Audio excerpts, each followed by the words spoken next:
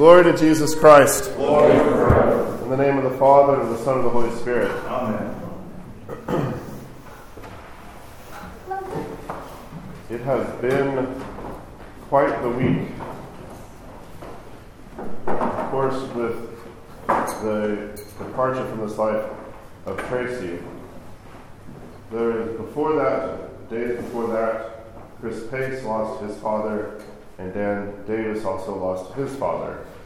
So tomorrow, after the liturgy, we'll be serving with you for the departed. We'll be remembering Daniel, John, and Tracy.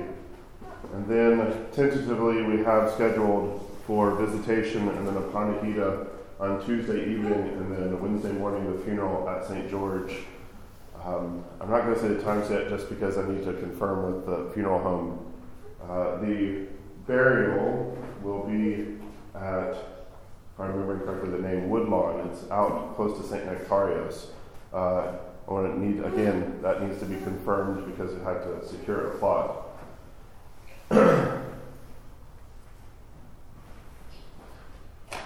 With all of that weight, and then I get a text this afternoon, knowing it was coming. You maybe heard the litany as names are moving around, that Ashton and Rocky had their second, Anna, this afternoon.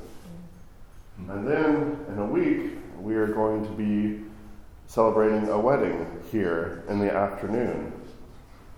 I feel like we need to schedule a baptism, and a chrismation,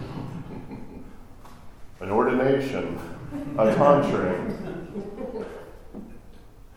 This just in the past few days of all of these major events of transition, of sorrow and lamentation and loss, and the clarity and the surrealness of it, and then to welcome into the world a newborn, and then to, in just a few days, to bring together two people in Christ in matrimony. Jim, as he and I have talked off and on over the past few days, one of the things he has kept saying is God is good. That even in the midst of loss and all of that the abyss that is opened up in thinking about death, that God is good because He in Himself, as we talk about all of these transitions, and you may be wondering, how is Father Dino going to say wedding is a transition for our Lord? But He's born, He's baptized, He died, He's wed to the church. It's just after He's ascended into the heavens and seated at the right hand of the Father. He is present in the midst of it all. The suffering, the loss, the joy, the smile of a child, and the stillness of death. He has not just come along beside us or from outside, but He experienced all of these things. That is why Jim says God is good.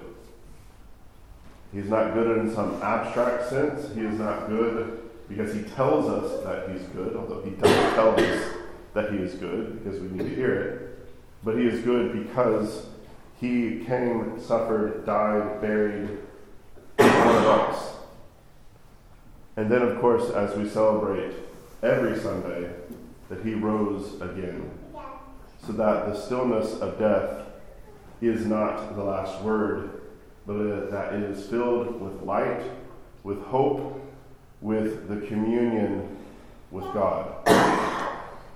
So in these next few days, as we celebrate death, life, newness, transition, as we lament, as we cry out, as we take a sober look and assessment of ourselves in the face of all of this, we must remember that God is good, that God is present in the midst of whatever it is that we are struggling with, whatever it is that we are despairing of. He is good. He is, as we say over and over in the liturgy, he is the lover of mankind. And he wants to bring us to him because he himself first loved us, became one of us, and is present in the midst of all of our life. In the name of the Father, the Son, and the Holy Spirit.